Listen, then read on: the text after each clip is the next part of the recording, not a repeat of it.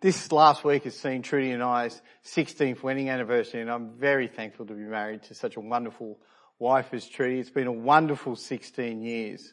But this 16 years has happened despite some quite large foolishness on my heart, especially considering where we started at the marriage. See, when Trudy and I got married, let me say that I had some strange ideas about what I think my wife should be thinking. One of those was, my favourite colour is blue. Most people who know me know that that's my favourite colour. So then when I asked Trudy what her favourite colour was, I was quite surprised when she said to me her favourite colours, not colour, favourite colours were purple and green. And when she told me this, I was like, why isn't it blue? Why isn't your favourite colour blue? That makes no sense to me. And as I thought about it for the next little while, I thought, well, she must be wrong. How could her favourite colour not be blue? And so I had decided, or I thought I would do, was convince her that she had picked the wrong favourite colour and that she should change and pick either, well, get rid of purple and green and pick blue.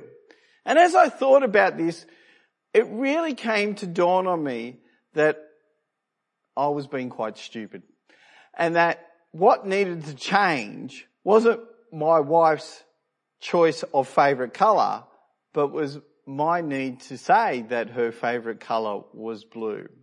And it's with great thankfulness that I realised this before I decided that I would try and encourage her to change to blue, because I don't think 16 years of what has been a wonderful marriage would have really worked in the long run if my decision from that point on was to try and win every insignificant and silly argument that I would come up with. And I can come up with plenty of them, let me assure you. See, if I wanted unity and longevity in my marriage, I realised even then, way back then, that I would have to let things go. That my wife would have her decisions and have her choices, and that was fine. Today we're starting a new series, and we're looking at the church. As Joe said in the intro, we're going to be looking at church over the next couple of weeks, running into January. And we're going to be looking at the marks of the church, or the marks of a true church.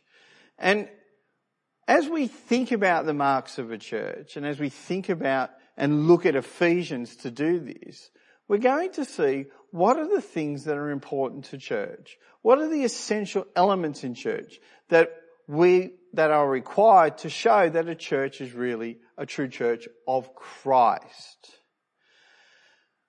We're looking at what is a true church. And as I said, we're looking at Ephesians, and we're going to do a deep dive through this series at just 16 verses. Chapter 4, verses 1 to 16.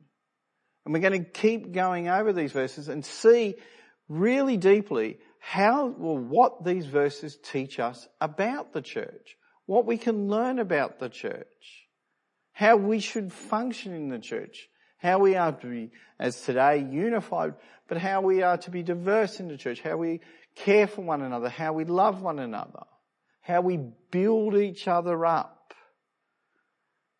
And as we go through this series, looking at this one passage, as we really suck the marrow out of this one passage, we will understand what it means to be and function as Christ's church. Now, as I said, we're starting with unity, and what does it mean to be a unified church? But understanding Ephesians chapter 4, verses 1 through 16, we really do need to go back and understand the context. Now, obviously there's 3 chapters, and what Paul does at the opening 3 chapters of Ephesians is he looks at the broad plan that God has done, and it's a cosmic plan, it's a massive plan, And we see that God is working towards his own goals and his own purposes. And we see this plan and really what God is doing and his reason for it way back in chapter 1, verse 11 and 12. I'll read that. In him we have also received an inheritance, because we were predestined according to the plan of the one who works out everything in agreement with the purpose of his will, so that we who have already put our hope in Christ might bring praise to his glory. So God is working out this cosmic plan, and that cosmic plan is working out for the praise of Christ's glory. That is, he has a future goal, a future purpose in mind, and that future purpose is the glory of Christ. And given that is the goal, that is his plan, we see that plan finds its focus on the church. That is, Paul explains how the church functions in the plan of bringing everything to the praise of glory of Christ. And this comes out in chapter 2, verse 16.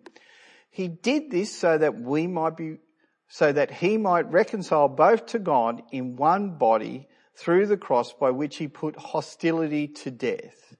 He came and proclaimed the good news of peace to you who were far away, and peace to those who were near.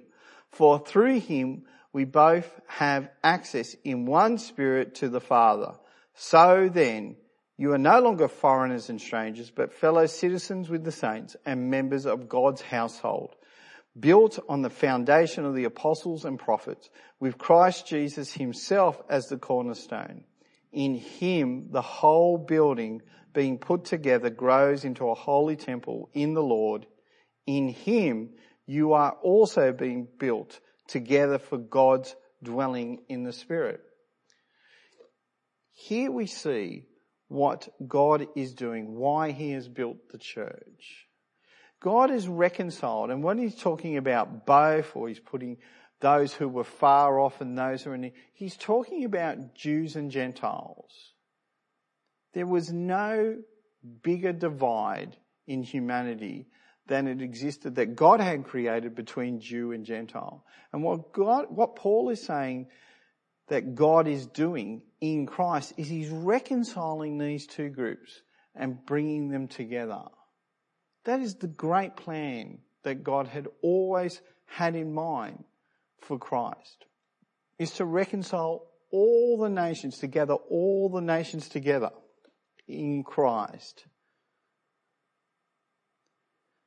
And so when you're looking at this section, and as he moves into chapter 4, we've got to understand that what Paul has been saying in these 3 early chapters is God's great plan for the praise and glory of Christ is to see the church come together from people from every tribe, from every nation.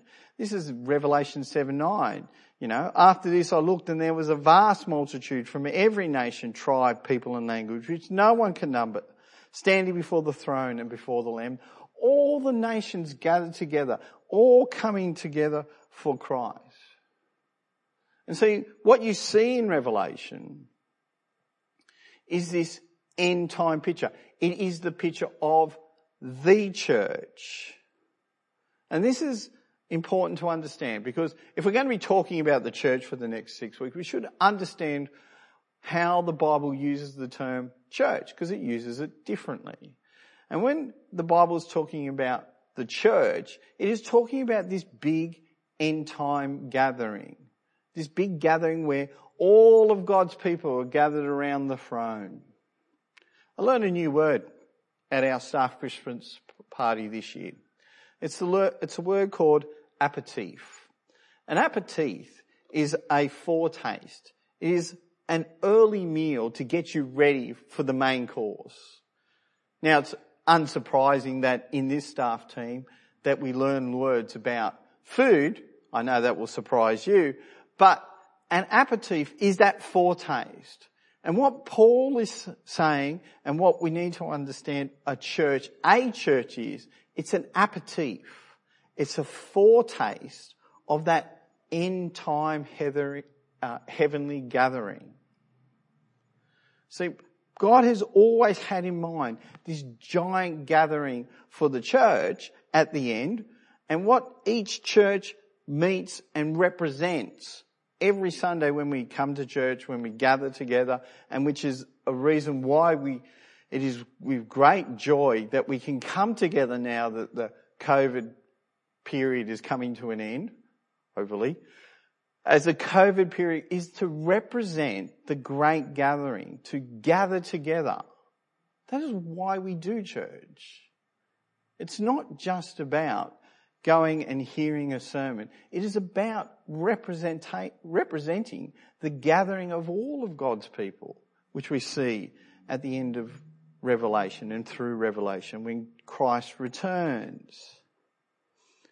And so with this big picture in mind, with understanding that each church represents the end time gathering of church, what Paul is saying is, given that that's the direction, given that that's your goal, how should you live today?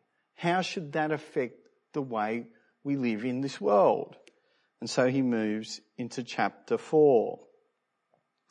Therefore, I, the prisoner in the Lord, urge you to walk worthy of the calling you have received, with all humility and gentleness, with patience, bearing with one another in love, making every effort to keep the unity of the Spirit through the bond of peace. Now I'm going to only be looking at and concentrating on the first 6 verses today, because that is where Paul is really talking about the unity that we have now received in Christ. And his first encouragement, and he says, I urge you to do what? I urge you to walk worthy of the calling. When Christianity first began after Christ ascended into heaven, Christians called themselves and called what they were doing the way. And it is a reference to Jesus saying he is the way, the truth and the life, which comes from John 14:6. But it's also a reference to that the Christian life was often portrayed, and you see the verbs, they don't come out so often in our translations, but they're definitely there in the Greek, and they come out often even in the translations, is that the Christian life is pictured as a walk, as a journey. And every journey has 3 points. It has a start, an end, and in the middle. And we're seeing the start. The start was where God has reconciled these two groups, of which we were the Gentile, or most of us are the Gentile group. We're seeing the end. We're seeing where we're heading, is that great eschatological, that great goal of heaven where all of God's people are gathered around his throne. And it's given that, okay, what is the middle? Okay, what is it like in this middle part? And here Paul says what we are to do is to grow in maturity. When he's calling us to walk worthy of the calling, and that calling is that end time calling, he's saying we are to grow in maturity. And the maturity is expressed in those characteristics which he lists: humility, gentleness, patience, bearing with one another, making every effort to keep the unity. Paul wants us to be mature adults who grow, who care, who are laying down the lives, who are submitting themselves, who are subsuming or repressing or not giving into their own selfish desires. That is what it means to grow in Christ. And he says, if that is the way you are supposed to live, well, why should we do that? What has God given us? And when Paul tells us, he's given us the unity of the Spirit through the bond of peace. Okay, so God is giving us this bond of peace. So I'll have peace in my little heart. My little heart will flitter flatter and it will be lovely. No. The bond of peace is the very blood of Jesus. See, the peace we really needed wasn't peace with our neighbour, but it was peace with God. When Jesus died on the cross, when he shed his blood, he paid for our sin to reconcile us to God, to reconcile you to God. The bond of peace is the very blood of Christ which unites us to God, which allows us to relate rightly to him. And here's his point. If that bond of peace which reconciled you to God covers the most egregious and serious break and fracture of relationship you could have, that is the relationship you have between God and yourself, how much more should it affect your relationships with your next door neighbour, with your fellow Christian?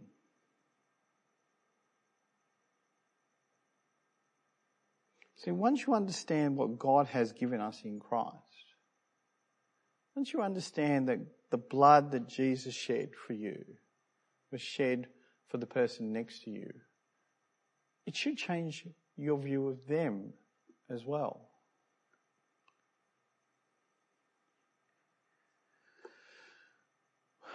We live in a culture of perpetual childhood. That is, we live in a culture which in a lot of ways refuses to grow up, refuses to take responsibility for its actions, for the consequences of the decisions it makes. That always wants someone to come in and make it all better. That only wants the good things in life without putting in the pain, which always wants its rights, its desires. We are like, and often see this, we are a culture of toddlers. Yes, we grow up and we go and get our own food, but so often I look at toddlers in the supermarket and, they're having their little hissy fits, and I always feel sorry for parents when I see this. I just think, tough yakka. And the kid's crying because they want this packet of chips or they want this or want that toy or whatever, and the parent's saying no, and the child's on the floor and screaming, I deserve it, it's my right, you're so unfair. And you go, it's kind of cute, but it wears a little thin after a while. Well, if it wears a little thin at 3 years of age, how much more will it wear thin at 33? But so much of our culture continues to cry, my rights, I deserve, why don't you give to me, how dare you stand in my way? And it is acting like the toddler at the toy store. Give me, give me, give me. And Paul is saying, look to Christ. Look to his blood. Look to the man who died, who gave his very life to reconcile you to God. Look at the man who sacrificed himself and let him be your model. Do not be selfish. Do not give in to your selfish desires. Whoever wants to follow me must take up his cross, die to himself to be my disciple. It is time to grow up. It is time to put others before yourself. It is time to bear with others. It's time to care for others. It's time to be patient with others.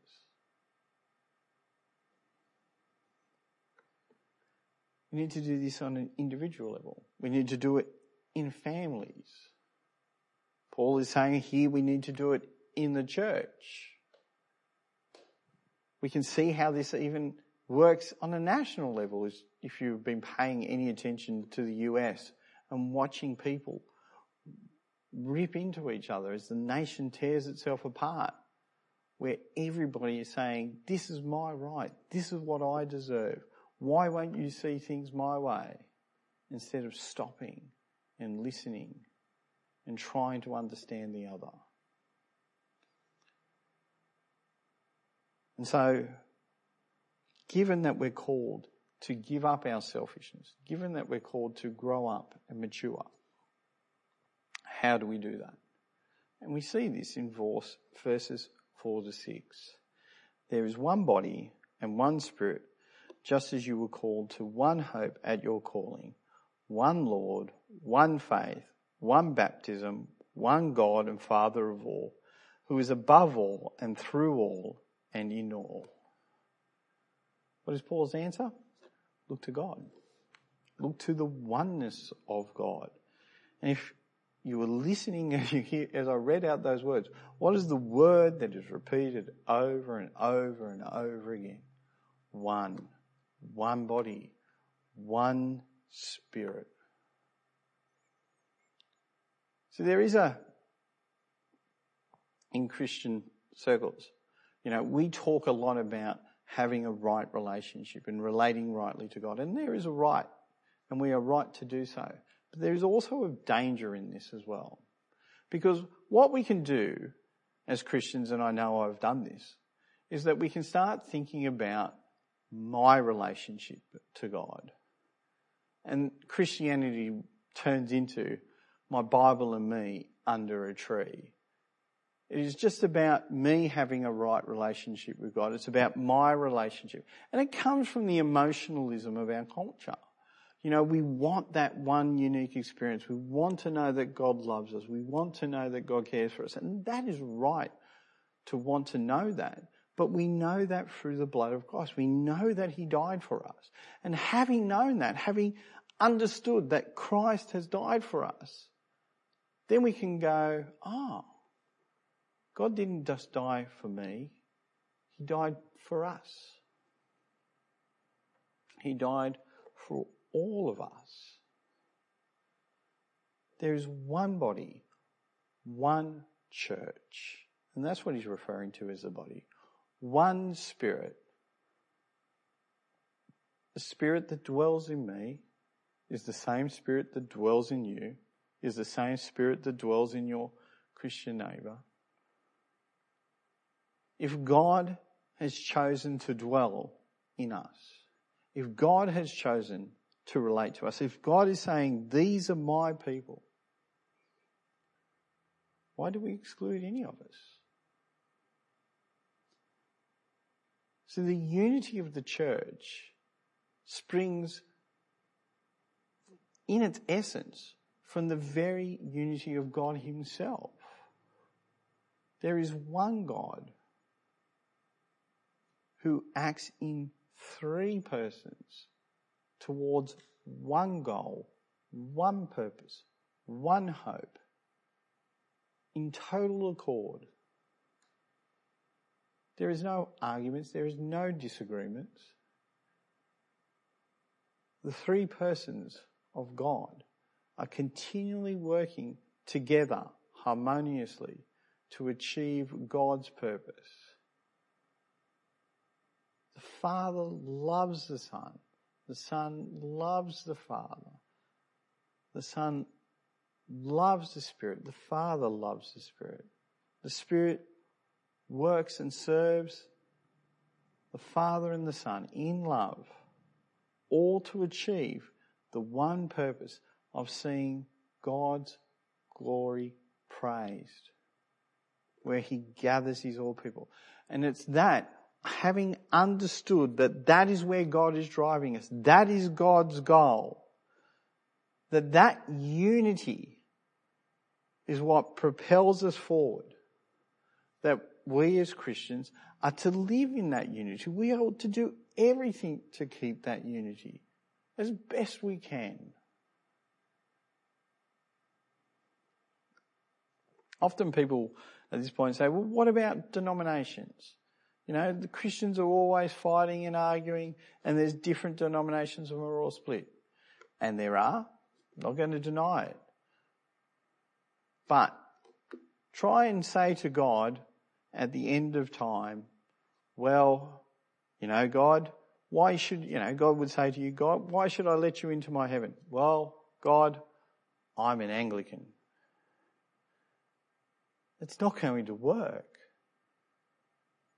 So what draws us isn't our denominations. What draws us together, Baptist, Anglican, different churches, Presbyterian, many churches across the world, is not our denomination. We can have different groups, we can have different relationships, but what draws us together is the singular bond of the blood of Christ. And given that we have that bond, given that we have that unity that comes through the Spirit, God is saying, live in that unity. Look at your neighbour and realise that God is dwelling in them just as much as He's dwelling in you. That character of life, that humble spirit, that patience, that forbearing that God is wanting you to share, He is wanting the person next to you to share. And when we do that, then the church will come together. See, God has worked so much to bring every tribe, every nation under heaven together in Christ. And that is His goal. Because by uniting humanity under Christ, He shows His glory to all the world and says, here are my people.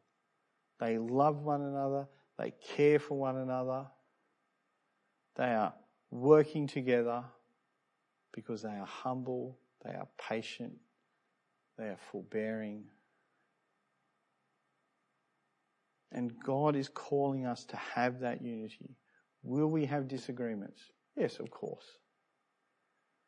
But as long as we keep holding out the blood of Christ and realizing that that blood paid for all of us, we'll work through our disagreements. We'll work through our issues. And then on that day where we stand, all of us stand before the Christ, we will praise God together. We will praise Christ together and thank God for all He has done to bring us unified on that day. Let's pray. Our Father in heaven, we thank You for the rich blessings You give us in Christ. We thank You that Your blood, Your so precious blood, died to reconcile us to Yourself. We know, Father, that we have not always lived up to the unity and the kindness and the love that You have given us. But we ask by the power and strength of Your Spirit that You work in us, change us, give us the character that puts others first, to put away our selfishness and to see that You have died to unify the church, and that in a unified church we will live to the praise and glory of Christ. And we ask that You cause in us and change us and to have this mentality that we will live for His sake and live for His glory. And we ask this in Jesus' name. Amen.